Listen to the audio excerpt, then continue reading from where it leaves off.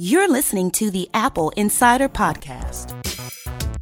Welcome back to the Apple Insider Podcast. This is episode 152. I'm your host, Hopped Victor up on Marks, way and too much joining me caffeine is after this one. Mike Worthley. Well, Mike, I am so glad you're able to make it. I really am appreciative of it.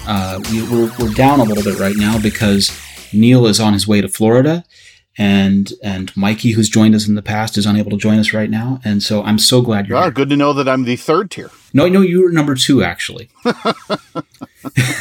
Mikey took himself out of the running long before.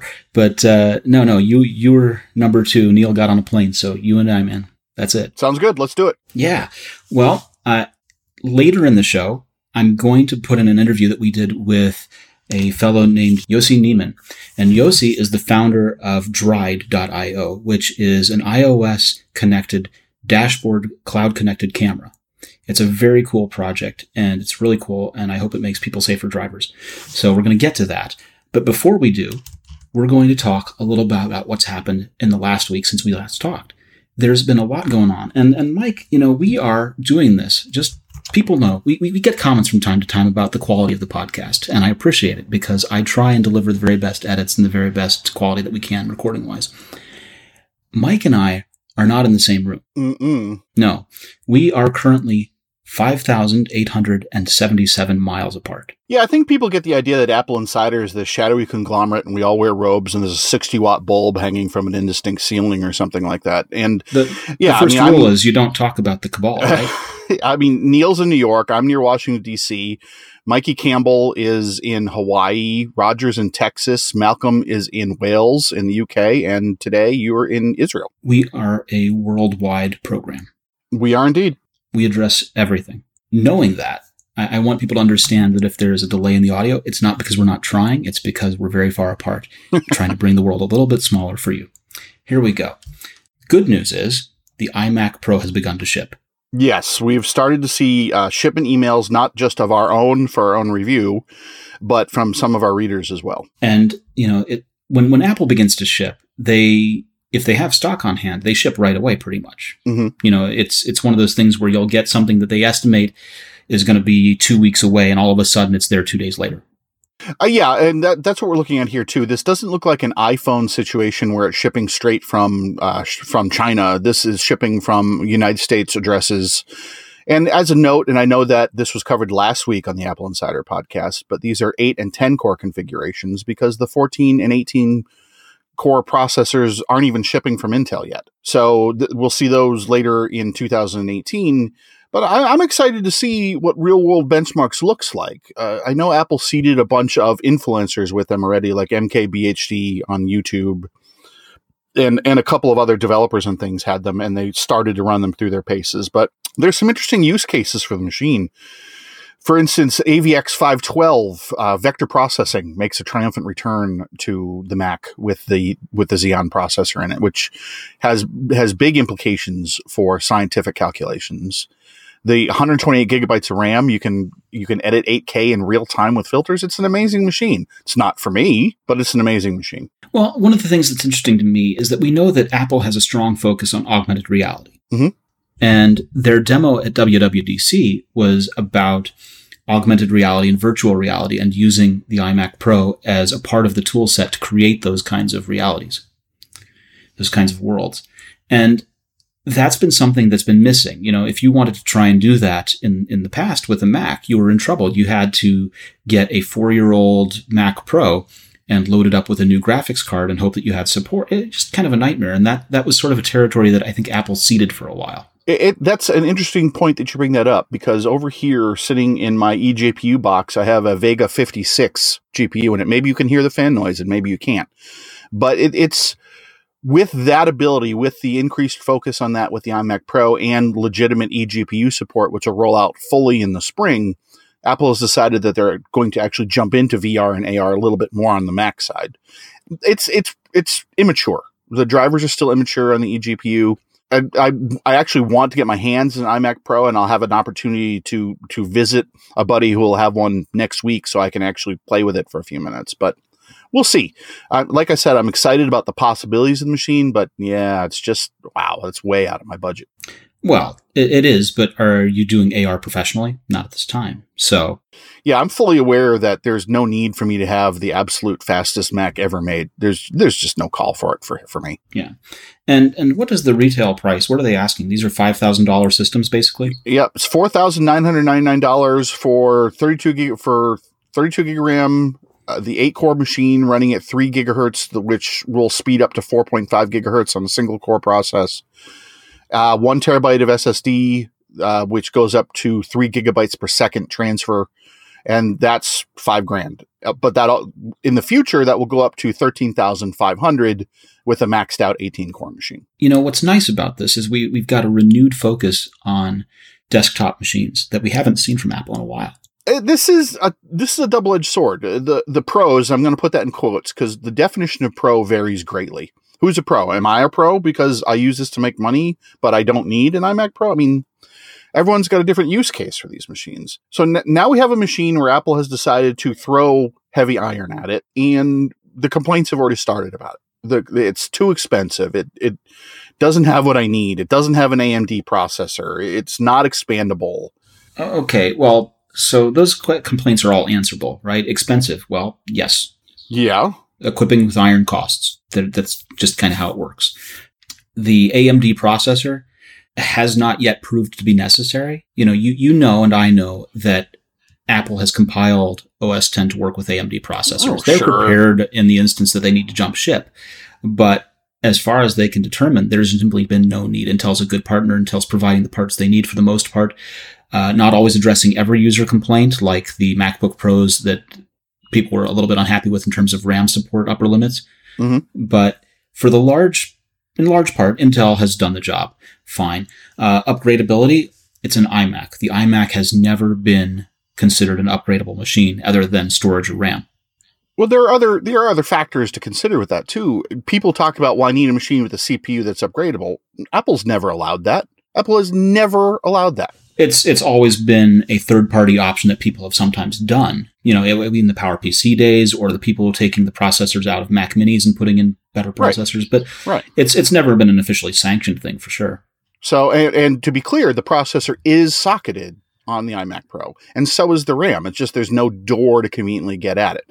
I understand where the average Apple Insider reader probably wants an upgradable machine, but we have to realize that we are not Apple's primary customer anymore. And I've spoken about this on this podcast before, and I'm not going to dive into it too deeply.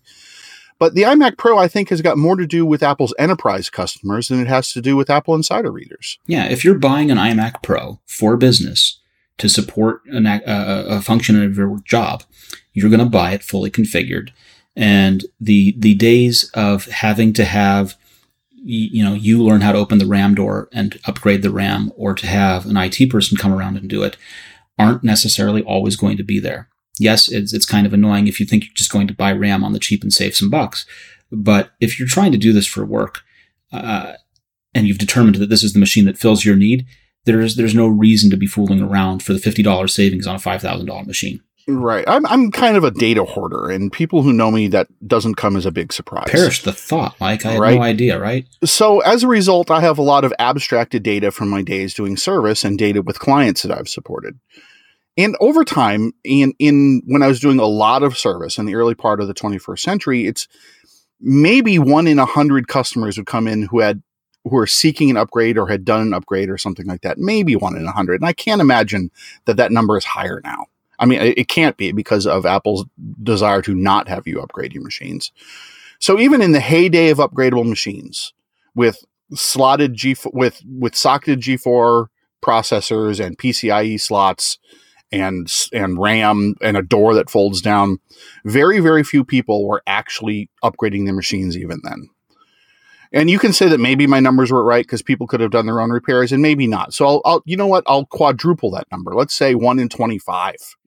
Still wasn't your bread and butter job. That's not where you made your money. Right. That's not. Upgrading is a big thing for Apple Insider readers, and I get that. I completely understand that. But we are not the majority, not by a long shot. I mean, it's how people like Other World Computing built their business off of it. Right. Right. I mean, I dig upgrading. Don't get me wrong. I'm kicking a 5.1 Mac Pro tower down here that I've done unholy things to it. But that day's over. The day is done. Like it or not, the day is done. And it's not just Apple that's doing this. It's if you look at machines across the board, there are very, very few upgradable machines actually being sold anymore. So, and that's okay. Yep, it's okay. That's all right. Well, it's got to be. We don't have a choice. It's got to be. And frankly, with the Mac Pro that Apple confirmed in the press release announcing that the iMac Pro is shipping, they still didn't say it was coming out in 2018. They said that they were working on it. When they talked about it in April, they said that it wasn't this year. Yeah, so there's that for sure doesn't mean 2017, but it also doesn't mean 2018. You know, the old rule for when something was shipping, and they would announce at a keynote, and it will be shipping by the end of the summer, and you might get it at the end of September, right? It was the very last opportunity for someone to say, well, maybe that was actually the end of summer, right? And it wasn't that it was late, it was just that it was pushed to the very last moment. And so I'm not fussed about that. We'll get them when we get them, and hopefully they'll fill someone's need at that time. We expect that they probably will. Yeah, and I think at some point we have to have a conversation about what modular Mac Pro means. Yes, we still have no good idea what that actually means. And you could say that your MacBook Pro with an eGPU, well, that's somewhat modular, isn't it? Yeah. I mean, that fits in the definition of modular. Is that what they mean? Not necessarily. I'm concerned that Apple Insider readers have this vision of Apple restoring the XMac concept. Anyone remember that? Oh, dear God. Where you have a mini tower and you have PCIe slots so you can swap in components to your heart's content. I don't think that's what we're going to get at all. So we'll see. We got something to figure out and look forward to here, don't we? Yep, we sure do. Speaking of things that we need to talk about. So for ages and ages and ages, there have been, going back to, I want to say, iOS 4. iOS 4 was a great example of this, where when you updated your iPhone felt slower. And especially with the iOS 4 transition from your iPhone 3 or 3GS, right? The iPhone 3 didn't get some of the features that iOS enabled on other devices like the iPhone 4 at that time. You know, multitasking wasn't available on an iPhone 3, even though you were running the same OS. And so people had this concept in mind that said that Apple is making my phone worse when I update the OS on it. That Apple is depriving me of features that other people get, which was true. Or that Apple is intentionally slowing down my phone. And the rest of that sentence usually reads something like, Apple is intentionally slowing down my phone in order to push me to upgrade. Yeah, well, unsurprisingly, Victor, I have thoughts about this. Well, I know that you do. I would say, I'm going to get my word in edgewise first. So then please, you can go ahead. The turns out, and actually I was surprised, the first half of that sentence, that Apple is intentionally slowing down my phone. We've always said that was false. For years, people have said that, and we've always said that this is not true. Apple is not intentionally slowing down your phone when you upgrade the OS. And it turns out we weren't right. We were wrong. Apple is, it comes up, hold on. Hold on. This is the problem. This is this is a story, but this is a story that I think has the potential to do a lot of damage to Apple's reputation. Because I think you're right. For years, we've said Apple is not slowing down your phones when you upgrade your OS. And it turns out that yes, they are, but not to force you to upgrade. It's not a conspiracy to make you throw out your phone and go buy a new one. That what we found is that Apple is slowing down older iPhones that have failing batteries, have aging batteries, and that this is to solve a problem that we saw with the iPhone 6, where your battery would get down to about 20% and then the phone would shut off. So now I'm going to go ahead and let you take over, Mike. I've taken up enough of your time. Go for it. You've taken up of my time. Okay. Yeah. I'll give you some time. Well, look, here's the situation. Apple is not slowing down older phones that have perfectly functioning batteries. That's the complete statement. Apple is still not and has never slowed down your phone to get you to buy a new phone. In fact, while Apple is slowing down your phone in a situation where the battery is been hammered with age or environmental conditions to prevent an undervoltage condition which can actually damage your hardware, Apple is reducing the clock speed of your phone during that time period of reduced voltage so it does not shut down on you until you plug it back in and charge it for a while. So there are two choices here. Neither of them are great, but they're physical realities that Apple has all the money in the world and there's not much they can do. You mean I have to obey the laws of physics, Mike? Isn't that terrible? It's just awful that we have to do that. Anyway. Physics. So we've got one condition where low voltage condition, okay, the phone's going to shut down, done, boom, no more phone, sorry. Go home and plug it in, and then you'll be fine in an hour. Or the other situation where, okay, you can't play Bejeweled quite as fast as you used to, but you still have the phone. Your phone still functions. Where the big flaw is here, and the issue that I have with this here, and the issue that I'm really upset with Apple about on this, is disclosure about this. With the 10.2.1 upgrade, that's when all this battery clocking came in. And Apple said that they fixed the unexpected shutdown problem. They didn't talk about when. They didn't talk about how. They didn't talk about possibilities. They didn't talk about how you could fix the problem if you experience this slowdown all the time. They didn't acknowledge that there's a slowdown at all. They just said they fixed the problem. Yeah, there was never any acknowledgement that there was slowing anything down. They simply said that there was a problem where phones that had older batteries would shut down at 20% or 30%. And if you saw that, you could go bring it into the Apple Store. And then they issued 10.2.1 and said that they've solved this issue. Yeah, and that's great, and it's fantastic they issued the patch, because other vendors are like, yeah, your phone's shutting down, tough crap. Right. Unexpectedly shutting down is not a great experience. I agree. So what you'd wished for here was some acknowledgement of a few things, right? Let me guess. And you tell me if I guessed it right. Yep, go ahead. So first, you would have liked acknowledgement that they were actually slowing down the processor. Yep. You would have liked them to explain that it was related to battery. Yep. And I'm guessing you would have also liked some notification that there was an issue with the battery, probably somewhere in I don't know, notification center, as opposed to necessarily burying it in settings battery. I think it needed to be a full-on modal stop what you're doing. We've detected a problem with your battery, and here's what we've done. Click here for more information, and it will take you to an Apple support page explaining the situation in more detail. Now, I'm not talking molar calculations about cathodes and anodes and chemical depletion and filament formation or any of that crap. Well, you can. One of the things that happens is when you take your phone into Apple and you say to the Genius, I think my battery's getting old, they can plug in and get diagnostic logs of what your battery charge cycle looks like. And they can say, right, your battery's simply not holding as much charge as it did when it was new. And here's what the drop off looks like. And they'll never really show you this chart. They'll kind of turn it away and shield your eyes from it. But I've seen it. It exists. And they know that when your battery's gone through a certain number of cycles, which is full charge to depleted, full charge to depleted, that it has an aging effect on the battery. Over time, batteries don't hold as much energy. So when it reaches that point, and the Mac does this too, the Mac will say service battery soon or battery needs service, right? It'll tell you that you have an issue. Well, the Mac is way more transparent about this because it's up on your menu bar. Yeah. So, there are some people that would have liked to have a toggle option that said, no, don't do this. I'd prefer to have the unexpected shutdowns. Let me have full power. Yeah, no. That's the undervoltage condition can actually damage iPhone hardware. So that's not that in no way is that acceptable. That's a great wish list idea that's not reality. The other thing is, like you say, a modal interaction that says, before you go forward, here's what's happened. We've detected this problem. Your battery is this old with this many cycles on it. It's just not going to work well. Go and change your battery, service your battery, or expect that you're going to have a slower phone to accommodate it. Yeah, I mean, some of this is on the Genius Bar, too. The Genius Bar very much operates on scripts. Apple Service has always operated on scripts. Back in the day, you would have a problem flowchart where you would say, okay, you've got this problem, replace this part, then replace this part, and replace this part, and replace this part, until you figure out the problem is.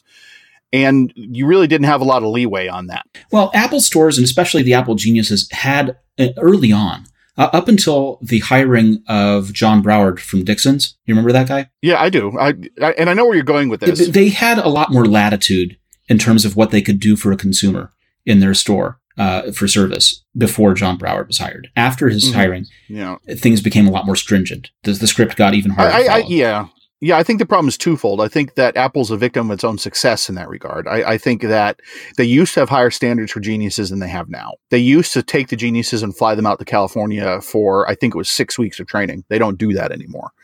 I think that there's a combination of factors that have led to this point, but Apple has a reputation for arrogance, and Apple retail has a reputation for arrogance too. And when you come into the Genius Bar and say, look, this is my problem, I think I've got a problem with this. And I understand where they have to run through everything that they have to run through in accordance with their script, but they don't pay a whole lot of attention to users. Well, and part of the problem is also that when you're the customer facing them in the Genius Bar, Mike, they have a real problem because you know stuff. You have knowledge. They used to scurry. And When Tyson's was one of the 4 Apple stores and I had something really recalcitrant that I had to bring in and get fixed, they would literally scurry. Yeah, because no one wants to deal with Mike Worthley, who's got a problem that can't solve on his own, because he knows stuff about what's actually wrong with it. If it's, someone who doesn't have that knowledge going in front of them, they can go ahead and run their script and they'll figure it out and it'll be fine. But when you actually know what you're doing, so I walk in with my phone, right? I've gone in with my phone under Apple Care a couple of times and said, here's the problem. And by the way, I've already erased and started it fresh without restoring, so it's a brand new phone. And I'm still experiencing the problem, and here's me demonstrating the problem. And they go, you know what? You know exactly what you're doing. You're going to do the same things we were going to make you do and stand here for 40 minutes restoring your phone. Let's just go get you in the back. Oh, great. That's fantastic. I think maybe it's just the volume of my stores here is the problem then. So kudos to your Apple store, but less positive around here. It's the frickin' Thunderdome in the Apple store. Raleigh, Crabtree Valley Mall is on the spot. They're good. Good. But anyway, circling back to the original point, this is a communication utter failure on Apple's part. This is Apple's failure to communicate the problem to geniuses, to have them deal with the situation in a more sane fashion. This is failure of Apple to communicate to users that, okay, look, your battery is toast. We're sorry. It's the way it goes. It's a chemical process. You just kind of got to deal with it. Or you can bring in the phone for $79 and get a new battery. And it's a failure of communicating with venues like CNN and Apple Insider and everybody else to say, look, here's the situation. We shouldn't have had to get a statement out of the blue yesterday saying, well, this is our response. And this is several days after Reddit and Geekbench published pieces about this. Well, I had a friend who 2 months ago had an iPhone 6 with the battery expanding. It had actually literally pushed the screen right off of the case on his iPhone. And it was bulging. And I said, listen, that's not safe. It's not good to have a bulging battery. Go into the store. And I made the appointment for him right there on my phone and sent him into the store. And he went into the store and he said, they charged me $80. And I said, that's fine. What happened? Well, they changed the battery out. They changed the phone and it's so much faster. Oh my God, it's so much faster. He had no idea. And I said, well, that's interesting that the phone is now faster with a fresh battery. He said, yeah, it really is. It's great. I was so mad at iOS 11. And now he's happy with it. Yeah, and I know Apple Insider listeners and readers understand this, but if you see your friends and they've got a slightly swollen screen, send them to the Apple store and get it fixed. It doesn't matter that the phone still works. It's just going to get worse. It's not going to get better. Well, and this was not slightly. This was literally quite bulging. It had pushed the screen off of the case of the phone, and you could see the bulging battery. It was bad. Well, that's another physical reality. When the battery has, in certain failure conditions, the battery will off-gas. And that's what caused the Note 7 flammability is this off-gassing. So, and the puncture of the really resilient membrane outside the battery. So batteries are chemical processes. Batteries are physical processes. And frankly, they need to be respected. And what Apple has done to respect that is this throttling. Yeah, you're storing a lot of kinetic energy. That energy has to go somewhere. Yeah, Apple's sin is not that they did this. Apple's sin is not telling anyone that they did this. Yeah, this is the poor communication is really what the problem is here. And the poor communication, my fear, is what's going to haunt Apple for years to come. And because I think of that because I know people that have avoided buying music from iTunes for years because they were worried that iTunes had DRM and that they would only buy from the Amazon Music Store. And this is the year 2017, and I tried to explain that in 2009, Apple stopped putting DRM on anything, and they went ahead and made all of the purchases that people had made DRM-free. This is taken care of years ago. Oh, no, I'm still not buying anything from Apple. I can't trust that it won't have DRM. Engadget's headline about this is Apple confirms that is slowing down older devices. And that's what people are going to remember. And they're going to remember that for years and years to come. I mean, that makes lots of clicks. No lie. That makes lots of clicks, but it's not accurate. It is not an accurate headline. It is a true headline, but it is not an accurate headline. And CNN has done the same thing, and Fox has done the same thing, and everybody's done the same thing. And now local news stations this morning, NBC4 here in DC did, well, Apple's confirmed that if you have an older phone, it's slowing you down. Come on. And those guys are irresponsible, but I would say that Apple has shot themselves in the foot. Those guys are irresponsible, but so is Apple. Yep, the root of the matter is Apple not communicating this well. And as far as the forcing you to buy a new phone, you know what's going to force you to buy a new phone? Your phone shutting down at random. You know what's not going to force you to buy a new phone as much? Your phone slowing down on you. So, you can scream to high heaven for whatever conspiracy theory you may have or whatever hate or love you have for Apple that this is or is not. But the truth of the matter is, this is, in a bad situation, this is the best of the choices. Well, the best of the choices would have been telling people what they were doing. The best choices for physics was to slow it down and not hurt the rest of the device and allow you to keep using it for a little longer. But honestly, yeah, they couldn't have popped up a dialogue. They couldn't have put something on the screen, really. Yeah, that would have solved it. They monitor their battery enough. If you can slow down the process on your phone, you can tell the user. It's that simple. There are no words. There really are no words. Well, I don't know. I think we just went through about 2,000 of them. Yeah. So I mean, there are words, but this is a damage control situation for Apple. It's not a great situation. Like I said, if you're listening to this podcast, you either like Apple or you hate it, whichever, but you're not in that neutral middle part. That's just who we get for listeners. And look at the situation and look at it objectively and realize that, yeah, it's a screw up, but boy, it could have been a whole lot worse. I want a better Apple. I want an Apple that strives to do a little harder. I do too. And this is a big miss. Yeah, I do too. I mean, there's a lot of things that I don't like. Apple, like I said before, Apple's a victim of its own success. I wrote an article about a week and a half ago about Apple's quality assurance, and it's possibly the most Mike article in the history of Mike articles. That I said that Apple needed a quality assurance system similar to what the Navy crash instituted. No, that's a terrible choice of words. But what the Navy instituted when it lost a submarine because of material failure in the early 60s. It has to be that dramatic because of the sheer number of people that are using the devices and are using the software and rely on it for security and safety from a day-to-day basis. And this is related. This is a choice Apple made somewhere on the corporate level that maybe isn't the best choice for consumers. I agree. I so agree. I'm going to shift gears. Yep. I'm going to go ahead and put our interview with Dride right here in the middle. Sweet. I'll go get a coffee. Go get a coffee. I'm not going to do it right this second, but you get a coffee, and we'll be right back. Welcome to this segment of the Apple Insider Podcast. I'm Victor, and I'm here with Yossi. Hey. So, Yossi, you are the founder of Dride. Yeah, that's right. And the domain is dride.io. That's dride.io. Now, I started speaking with you a year ago about a dashboard camera project that you were working on. And at that time, I was doing crazy things like taking a Raspberry Pi and putting a camera on it and then running your app on the iPhone.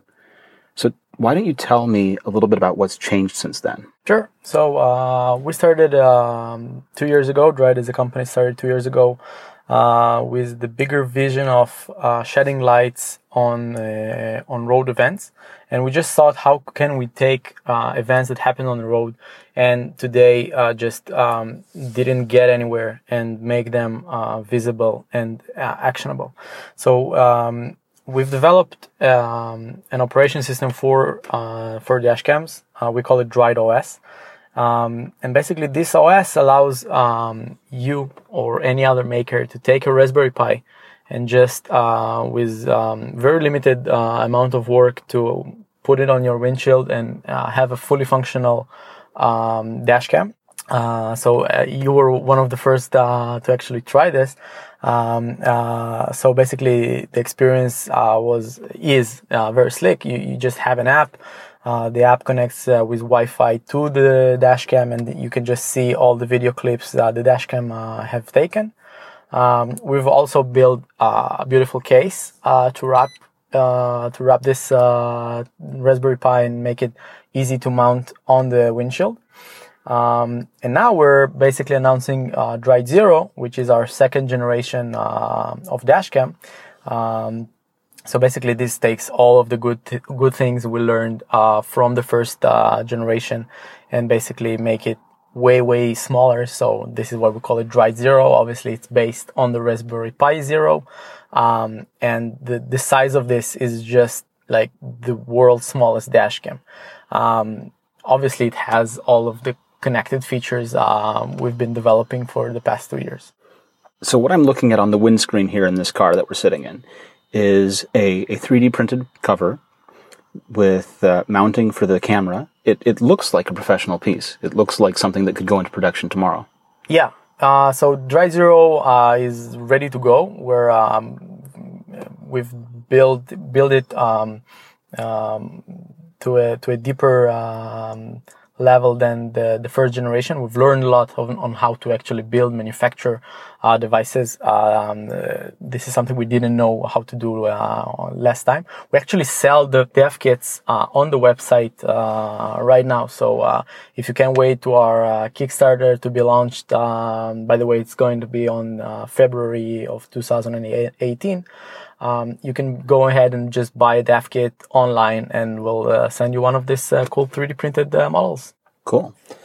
And so you've got the OS, you've got the enclosure and camera that wrap around the Pi Zero as the computing power. Yep. And you've got the app and the cloud infrastructure. That's right. So we believe that building a connected dashcam is all about the ecosystem. So you can have an amazing app, but if your camera don't have the ability to share with a click of a button, you can ever miss the point. And if you already share something and it just goes nowhere, and you need to share, 300 megabyte of a file to your friends with WhatsApp, then you miss the point as well. And we believe that the people should be they should want to share. And the way we want to encourage them to share is by basically building a community around these videos. So if you share something and put it on YouTube and no one sees that, it's kind of takes the fun out of sharing videos. We want some kind of continuity. So after you share the video, something should happen. And currently what we're offering is basically the community can see these videos, discuss them, and hopefully we'll introduce some many interesting partnerships with local police forces or local community managers to see how we can improve basically how people drive in their area. Right. So let's say 99% of the people drive perfectly 99% of the time. Yeah. Except in Russia, if those dash cam videos are any evidence. That's right. So this is just to when you're talking about forwarding videos onto police or making them available to insurance companies, it's for that 1% of 1% of the time that someone behaves badly, kind of thing? Sure. Yeah, I think I strongly believe, and the data shows it, that most of the drivers, like the vast majority of drivers, are good drivers. And they don't necessarily know what to do with bad drivers. And obviously police force can arrest, or just we as a society don't have the tools to stop this kind of behaviors for this 1% who drives recklessly. And I believe that the only way we can do it is by just leveraging the enormous technology jump that we had in recent years. To build something like this 5-10 years ago, it was just unrealistic. And I think today with like putting dash cams, Wi-Fi dash cams on people's cars and just asking them nicely to share it, I think not necessarily, we don't want to put people in jail. That's not our mission. We just want people to be aware that if you do something bad, if you drive like a criminal, someone might film you. So I want to tell you a quick story about an experiment that was conducted in Israel. The police took a road called the Bloody Road that has 60 casualties per month, fatalities per month, and they put a police car every mile along this route for a week, and the number of fatalities has dropped in 60%. So, like, you need to understand that's actually life being saved. That's not no gimmick and no PR stunt. People actually got to be with their family that evening instead of being dead. So we know that if we put a police car in every corner, we will stop this kind of a behavior, but we just can't do this. And hopefully with Dride, this vision becomes a reality. It's interesting. You remind me of something that we did back where I live, which is the police realized that they couldn't put a police car everywhere that they needed to for situations like that. So what they did was they contacted the people that make props for Hollywood movies, and they made fake police cars, and they parked fake police cars that were props out in the and I'm sure it helped. It did help. Yeah.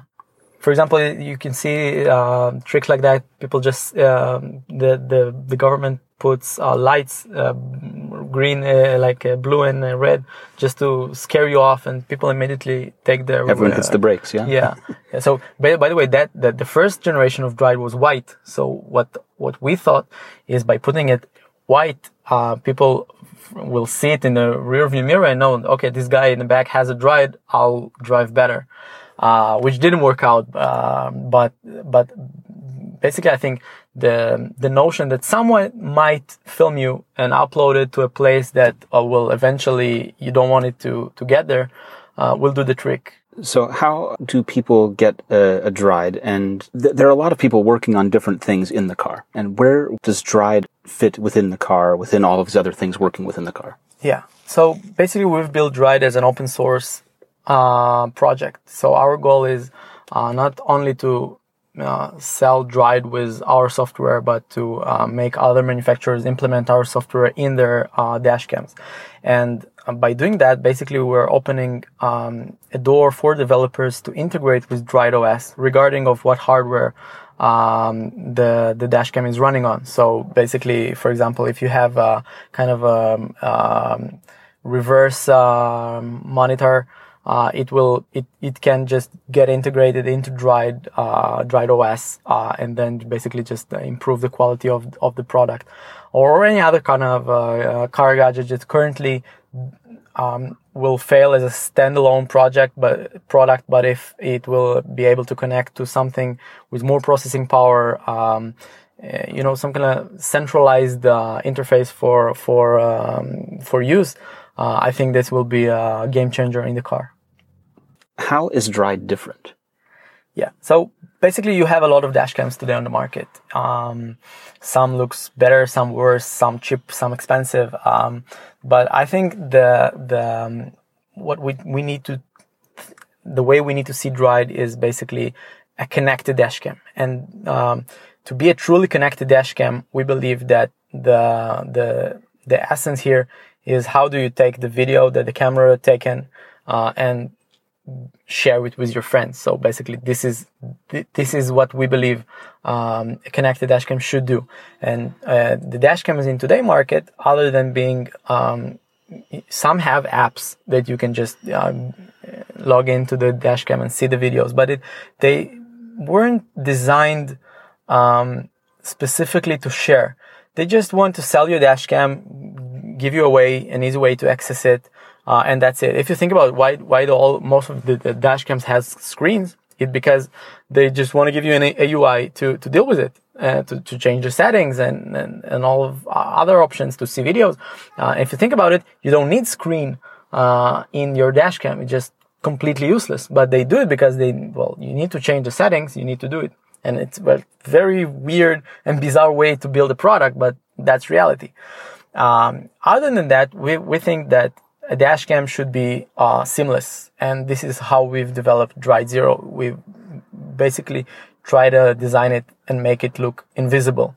And I think if you just compare it with other dashcams on the market today, you'll see a big and substantial difference on basically you get something like a GoPro on these cameras, and on the contrary, in Dride Zero, you just have a super small package, and all you see is the button that you're supposed to press. So basically, smaller and connected. That's the two main features.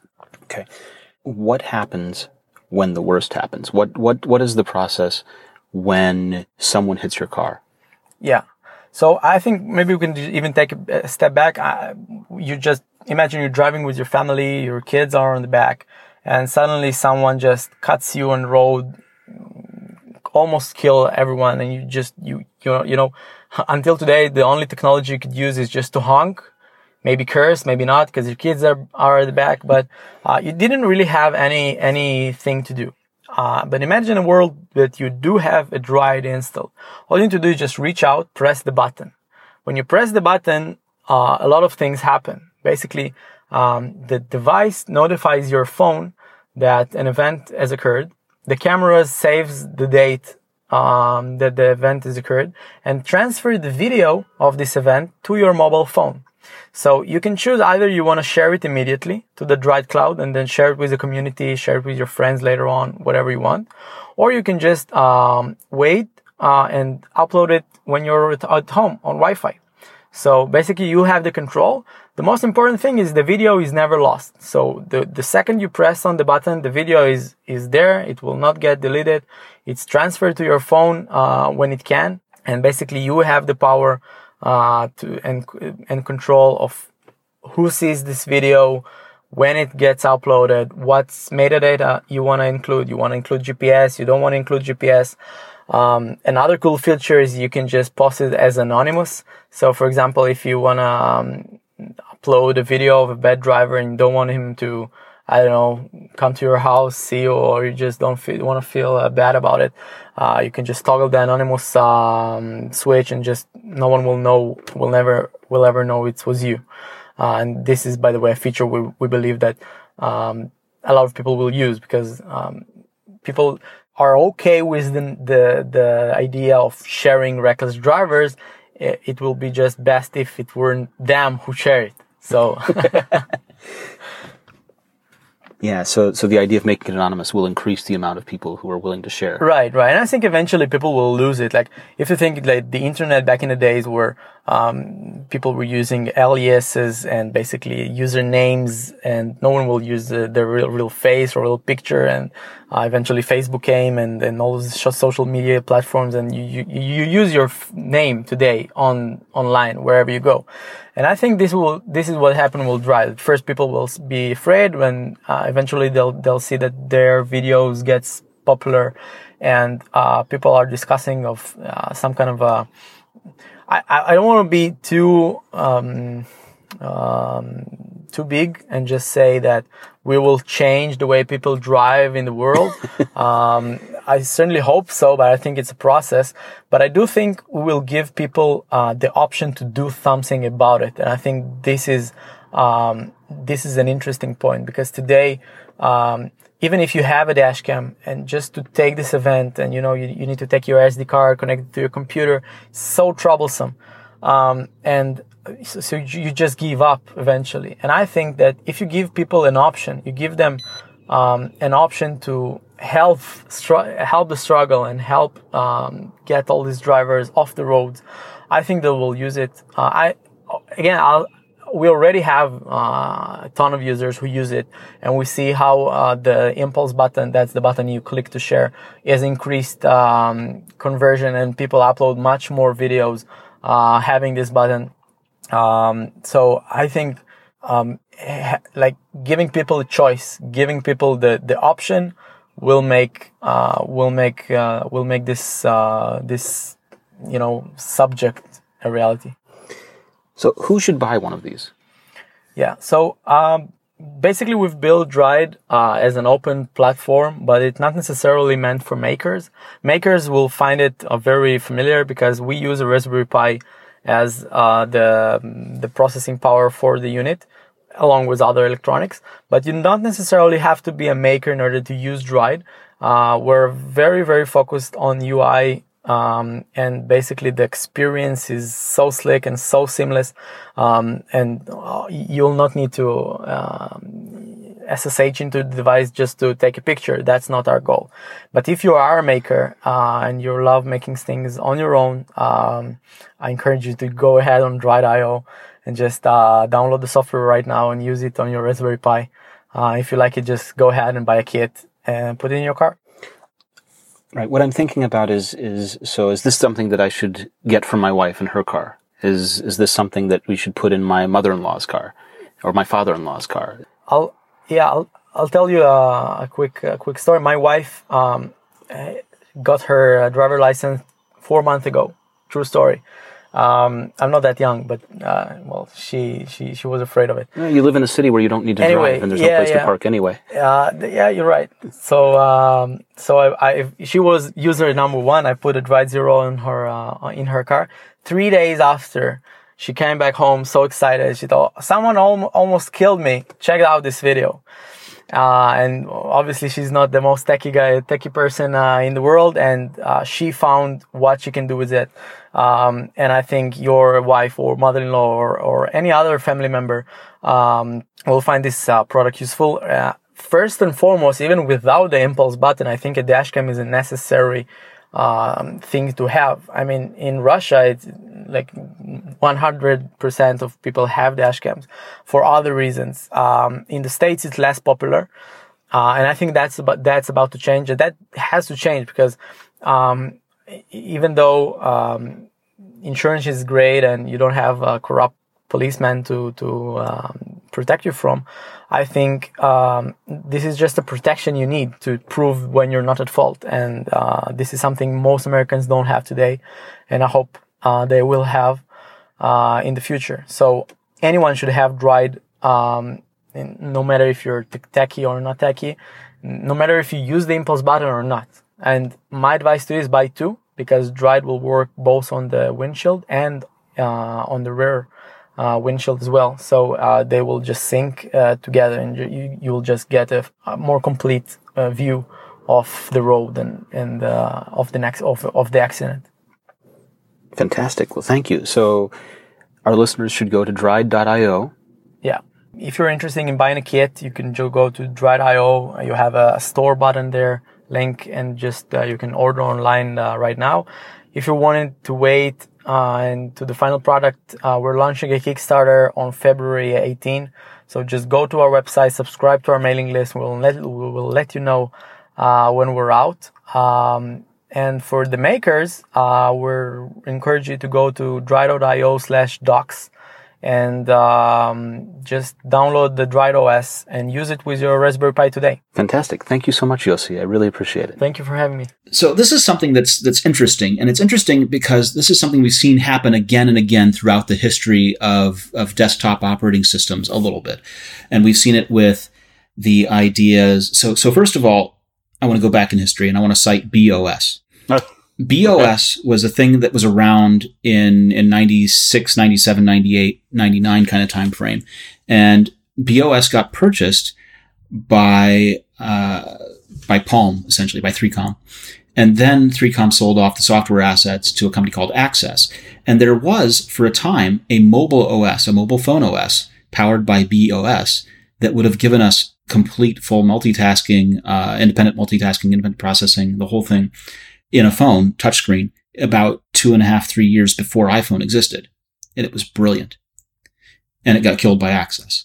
But the idea was that you had a desktop operating system and a mobile operating system based off the same core that could run some of the same applications.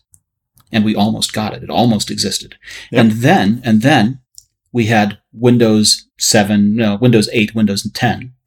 And Windows 8 and Windows 10 allowed people to compile applications and just as a checkbox, make it for the desktop and for mobile at the same time. And now we have, rumored, Apple's Project Marzipan. And Marzipan, if that code name's at all correct, is a way to allow iOS apps to run on the Mac. It is. That is an accurate statement. But I think that the original source of the story, Mark Gurman on Bloomberg, I think he is misinterpreting the intent of the project. I think that Apple's got macOS and iOS ready to go on toasters. I think that they've got compilations for every possible microarchitecture that they could get their hands on. And this is an architectural thing. And Apple has started doing this kind of thing and migrating to a common code base. And they started doing it with Xcode. I mean, do you think that Apple, out of the benevolence of their heart, told developers to start using Xcode about a decade ago? Or you just recently said, encouraging Swift? Or encouraging Swift? I mean, this is a convergence to a common code base. And they have always said that iOS is a branch of at the time, Mac OS 10. Now it's Mac OS, but whatever. A branding and repetition in branding is a story for another day. Right. So Gurman's proposition here is that Apple is going to do this to blur the lines between them and increase software offerings on Mac. I don't think that's it at all. And we take issue with that as the purpose. That's not the purpose. I don't think that's it at all. So what I think this is a common code base. I think this is to say, look at our new MacBook with the A whatever series processor. Congratulations, it's Mac OS. You can run all your old apps. I don't think this has anything to do with building up the Mac OS App Store, which is, admittedly kind of sad. I think this has everything to do with Apple's future in 2 or 3 or 4 years. Well, we've always talked about how the future of computing, as Apple has seen it and as they've talked about it, has been that the iPad is the computer, that the iPhone is the computer, that you use a Mac when you need to do something heavy duty.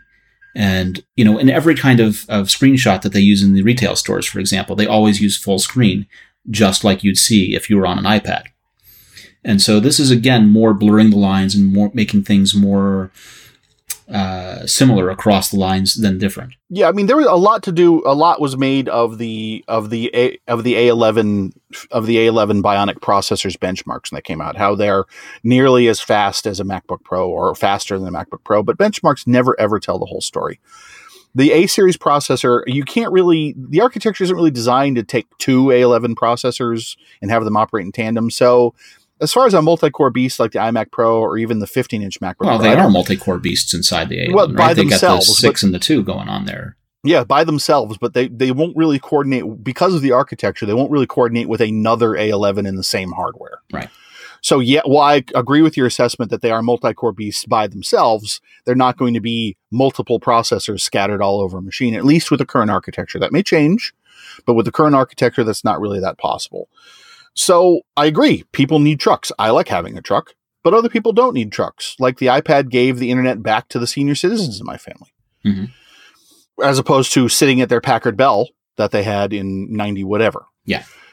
Their Gateway 2000. This is an existing move. If the report is accurate, and I have no reason to believe that it's not, given that Apple has always had things going on other processors. This is a move toward the future of a converged future where your software is interchangeable on a certain platform that Apple deems it so. Yeah. I don't think this is going to mean that a Mac software with the flip of a switch will work on iOS. And I don't think this is going to mean that iOS software with the flip of a switch is going to work on Mac OS. And like I said, I don't think this has anything to do with the renovation of the Mac App Store. This is the future. This is a bridge to the future. See, I kind of thought about it like this. If people use storyboards in Xcode, then they can make things that work for iPhone and iPad. And if you make another storyboard, you can work for Mac OS potentially. Right. It's just a matter of making your app compatible across all the different deliverable platforms. Oh yeah, I'm not saying that that's not possible with this, because if the reports are accurate, it clearly is. It's just not the end game. It's not the whole story. No. I keep looking at development on iPad and thinking about what that's like. We have Swift Playgrounds. What's it take to get to an Xcode on iPad? What's it take to be able to, compile applications directly on an iOS device and then distribute them to the store? And it takes Apple's willingness. Right, but I don't think that future is that far away. It could be tomorrow if Apple wanted it to be, I think. I just don't think right now Apple wants that future today. People say that Apple, they don't plan well, but I don't think that's the case at all. I think that Apple has a 10-year plan. And I think that of the beats that they've wanted to hit for the last 15 years, I think they've hit them all. Mm-hmm. The various hardware platforms begat other hardware platforms, which begat software platforms, which begat services. And that's where we're at right now. But there always has to be something in the future, and Apple can't wait on Intel. Intel hasn't hit their milestones, not by a long shot. And the notion that an A series processor like the A11 Bionic could be used in a 12-inch MacBook seems entirely possible. Sure, I think that the user base will revolt if they can't use their Mac software on a Mac branded machine. And I don't think the iPad heavy users will be that excited about an iPad with a mandatory attached keyboard. Okay, but hold up, because I want to explore this for 10 seconds. Sure, go ahead. The elderly folks in your family have moved away from the need for a keyboard and have gone iPad only as their computer. Yep. The kids in my family, one of them has access to a MacBook and uses it for a couple of things that work better in the browser than they do on the iPad. Sure. Rosetta Stone Online is one example of that. Okay. But for the most part, they are phone and iPad only. They're iOS only. Yeah. And so one proposition is that, you use the computing environment that you grow up with and what that environment becomes. This used to be a thing in schools, right? If you had Microsoft Office on every machine in school, the kids all used Office, and then they all went to work and used Office at work kind of thing. And there's a whole generation of kids growing up using mobile devices and iPads. And that's what the future looks like of computing for them. I don't disagree. So this future where Apple moves things to mobile processors, and some devices have keyboards built into them and some don't, but they all work similarly in software, is how they view this progression of computing and computing in the future. Which is why I think that Marzipan is the bridge to that future. Yeah. What's interesting about it is that historically, when we see a leak like this, that it becomes reality. It ships within about 2 to 4 years. Yeah, I tend to agree on that. I mean, the first inklings that Apple was considering an Intel shift start submerge surface around 2004. And it wasn't until 2006 that it actually happened. But even before then, Next Step was available with an Intel build. OS the writing 10 was on the wall. OS 10 beta stuff was available for Intel well before that. I mean, you couldn't run betas on Intel, but I ran Darwin. I thought that was 2005. Yeah, that's when the betas for 2005 with the iMac changeover, because that was the Macworld in 2006. 2005. It was 2005. Was it 2005? Macworld 2005. It shipped in 2006. That's right. But Macworld 2005 when they announced the MacBook Pro and the iMac. Yep, when they announced the shift. That's right. Yeah. So, but back in 2001, I had Darwin running without the OS 10 interface, but the underlying core of OS 10 running on Intel. Yeah, with the Next Step core, sure. I mean, the writing was on the wall clearly before the shift. I mean, the prevailing wisdom that it was a big surprise by Apple when they rolled out the Intel shift, it really wasn't a huge surprise. Well, and the PowerPC shift to Intel as well, the Rosetta shift, right? That we heard about Rosetta for a while before that. And the same is true of mobile devices. So for years we wrote about the rumored tablet that Apple's making. And here at Apple Insider, we covered that for years, going back to like 2003, 2005. Yep. And it wasn't until 2009 that we saw the phone. And what had happened was that they'd been working on the tablet all along and then shifted gears to make it a phone. And then only came back and made the iPad later in 2010. But, right. And this goes back to my begat, right. Like something from the Bible, the Silmarillion. I mean, that's what I'm saying is that timing wise, when we hear about something and publish it, you can expect to see it as reality in about 2 to 4 years. Yeah, some version of it, an iteration of the leak that we had, comes down a little bit further down the road. Yeah, this isn't a tomorrow technology. Bloomberg said that they expect something at WWDC, and maybe it will and maybe it won't. I don't know. But the developers do have to have a heads up on an architecture shift for there not to be mass chaos. Well, so what happens is that you have to do something, right? And so you can do a surprise announcement. But if you're going to do a surprise announcement, you have to have seeded it among a specific set of developers so that you can say, by the way, we've got Adobe on board. We've got Microsoft on board. We've got these people on board, and their stuff already works on it. And they'll demonstrate it. I mean, can you ever actually say you have Adobe on board before these shifts? Adobe has always taken forever to properly shift over to a new architecture. They showed Adobe running on OS 10 in 2001 when they announced the beta. Yeah, man. Ready to ship and running are not necessarily the same thing, but saying they're on board, that's a fact. You can do. That's a fact. The other thing that you can do, besides having a small cadre of companies on board in the first hand when you launch, is to also lay forth, here's how the migration pattern works. And so, besides having Cocoa for OS 10, they also had Carbon that allowed people to bring their older apps easily. With PowerPC to Intel shift, we had Rosetta so that it wasn't that hard to translate and make your apps run anyway. Well, yeah, the point being is this is not the first time Apple has done this. If this is accurate, this is for the fourth. We had 68K to PowerPC. We had PowerPC to Intel. We had the code divergence between macOS and iOS. And here we go again. Now we have a convergence. OS 9, System 9, OS 9 to OS 10. That was a huge one and too. PowerPC to Intel. I'm counting 5. Yeah, that wasn't a hardware shift. You're right, but yeah, that's a good shift too. That was a painful time. Yeah, So anyway, I was thinking of this one company, and I've blanked on their name. The Quark Express. Quark Express was a nightmare at that time. You remember that?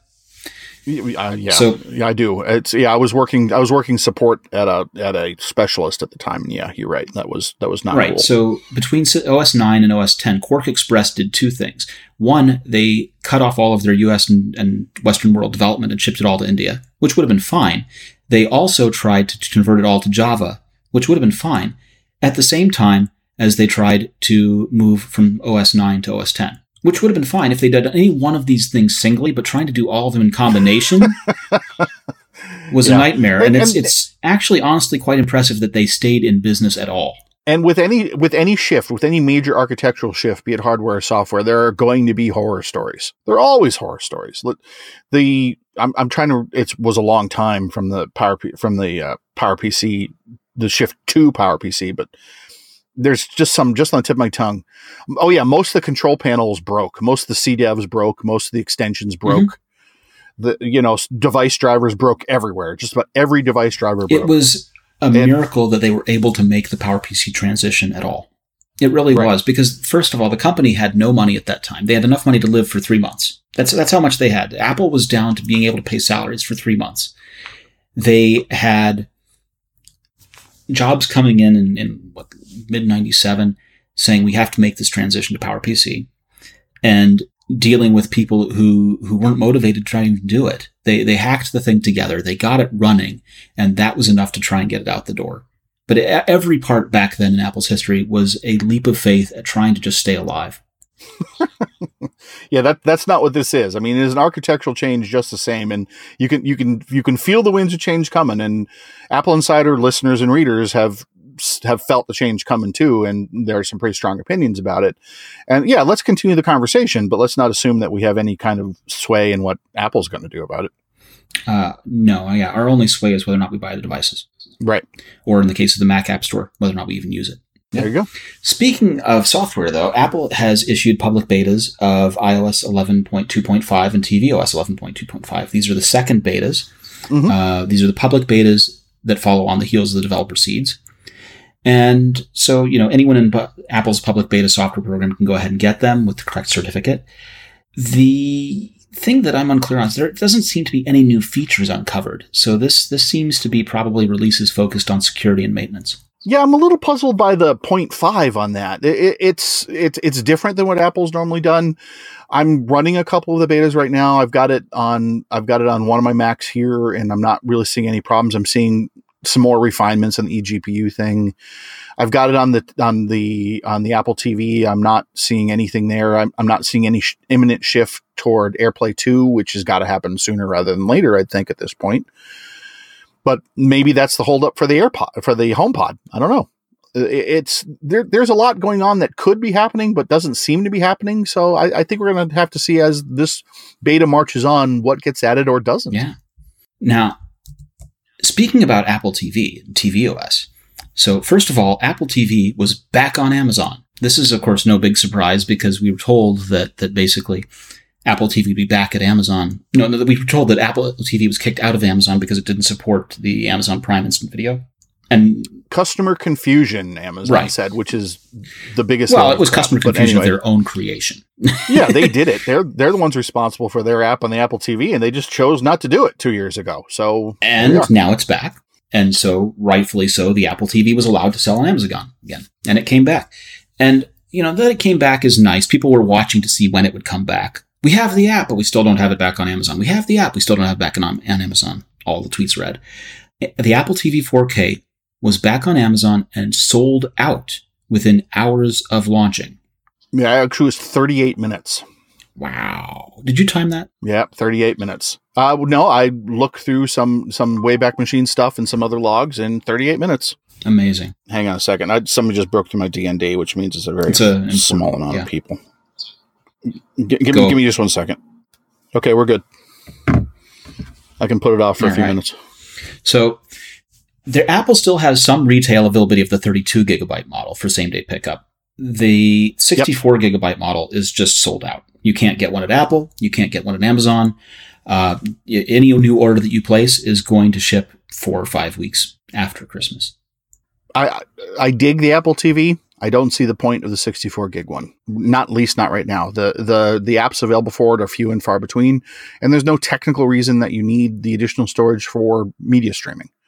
So right now, frankly, get the 32 gig. You don't need the 64 gig. Get the 32 gig. Do the DirecTV promo for 4 months or whatever, however you get one. It's There's no compelling reason for the 64 gig. And while it's great that people are buying it, I'm just not sure. Yeah, I bought 64 gig models of the Apple TV 4th generation. That is the one preceding the 4K. Mm-hmm. And I have not used all the storage that's on them. I thought that I would. I thought for sure that there would be a compelling reason to do it, that it would be games, that it would be video downloaded to the device and stored locally for some occasions. Oh, and I did too. Yeah, I did too. They just never materialized. Yet to be a reason. Yep. And I've been using it with the Prime app and with the comparing it with the Amazon Prime Fire TV devices. And honestly, I love it as a device. I think Amazon has some work to do on their app. One of the best things. So this is it. I dislike Hulu's new app, and I dislike the Fire TV app, but I'm glad that it's there. I'm glad they're both there for the content. And so the best thing is that on the Apple TV, they use Apple's TV app, which is also available on iPads, iPhones, and iOS devices everywhere. Mm-hmm. So you can use the content. You can access the content without having to be subject to Amazon's interface. Yeah, and I agree. I think that's a great addition. I would like them to rectify the 5.1 audio situation sooner rather than later. It makes no sense to me that it's only in 4K Do you content. use a 5.1 audio system? Yes. Okay. So I understand that it may not have been a priority, but the Fire TV supports it. The consoles support it. Just about every smart TV supports 5.1. And they got it right for the Roku. So what the heck's the problem? Right for Roku. Right. So what's the problem here? So it's hard for me to not attribute malice to it, but I have no proof of that. It just, the beta process was long enough. The app didn't really change much since the beta was launched in the summer. So what's interesting is that there were people who tried to take the app apart and look inside and see what they could learn from it. And what I think people learned from this was that it appears as if the same app is the same app that's being used on smart TVs, that is the same app that is being used on Roku's and all these other devices, and that they're just making one giant monolithic app with support for every device in it. I would be inclined to believe that. It seems to me that the change here was that they just moved over the iOS app, and the iOS app only is PCM audio. So I just think it's a straight migration from the iOS code base, which has existed for 2 years. But when people took this apart, they saw references to Samsung TVs in there. They saw references to all kinds of things that you wouldn't think would be in an iOS app. And there were developers who said, was it this much work to port the thing over, or could it have been less work if they just clean room started over? That's an interesting question. Not being a developer, I can't really comment on that specifically. But as a user, I can say that the app is functional, but there's some attention to detail issues. Yep. All the same, I'm glad we have it. Oh yeah, I'm glad too. It makes the Apple TV the one box to rule them all. You and I aren't the only ones that are glad, because apparently it's the most popular Apple TV app at launch. Yeah, I saw that, and that's great. The initial reporting was kind of confused on that, where a venue said that they got a statement from Amazon that said that it's the most popular Apple TV app of all time, and that didn't seem right, so we didn't initially report on it. And we got some clarification over the course of the next couple hours, which is at launch, which is still a nebulous time frame. I have no doubt that the app is extremely popular. I would have Amazon Prime for the shipping benefits alone. The video is just a bonus as far as I'm concerned. Well, I think that's how it is for most Amazon Prime subscribers. So there's no doubt that this was going to be a well downloaded app. I'm just going to. This is the thing: is Amazon, when they talk about how great something is or how popular something is, they never specify what that means in numbers. Apple, when they have their quarterly reports, the financial calls, they'll tell you for some things we sold this many of whatever, but. That's the key, right? For some things that they used to break down Mac sales by family, and they stopped doing that. They used to break down iPod sales by family. They stopped doing that too. Yep. And they don't even bother breaking out Apple Watch sales because it's some kind of competitive advantage, which I'm not even clear on. So Amazon has just as many shenanigans as Apple does. So. Right. Or more. But still, Prime Video has been a big hit. We agree on that, right? Yep. Oh, yeah. Oh, God, yeah. It had a ton of first-week downloads. Yep. Okay. So that's good. The best part about this is that it does support the integration with the TV app. Mm-hmm. There you go. All right. Well, we've come to the end, I think. Is there anything else you'd like to discuss? What could there possibly be more to discuss? And what is normally a very slow holiday buildup is just the past couple of weeks has been insane for news. It's been so much busier this holiday season than in previous, I want to say 10 years. I'll tell you what we didn't talk about. We didn't talk about Tidal. Nope, we did not. Tidal apps on Apple TV. There you go. Done. What we didn't talk about is Samsung putting out 180 to 200 million iPhone LED panels in 2018. Yep, process improvement is always a good thing, and we were pretty sure that was going to happen. So, yep, there you go. Covered it. Samsung is going to make more because Apple's presumably going to make more phones and sell more. Yep, Samsung's going to make more because it makes them money, and Apple is more than happy to take the screens. There you go. There you go. Well, this brings us to another end of the Apple Insider podcast. If you've enjoyed this podcast, please go ahead and tell us about it. I'm Victor Marks. I'm at VMarks on Twitter. Mike, you can go ahead and reach out to Mike or reach out to Neil for that matter and tell Neil how great we were. We'd appreciate it. Or feel free, if you like, to leave a good review on iTunes. We always appreciate those too, and we're grateful for them. We will be back next week with more Apple Insider podcast. So long, everybody.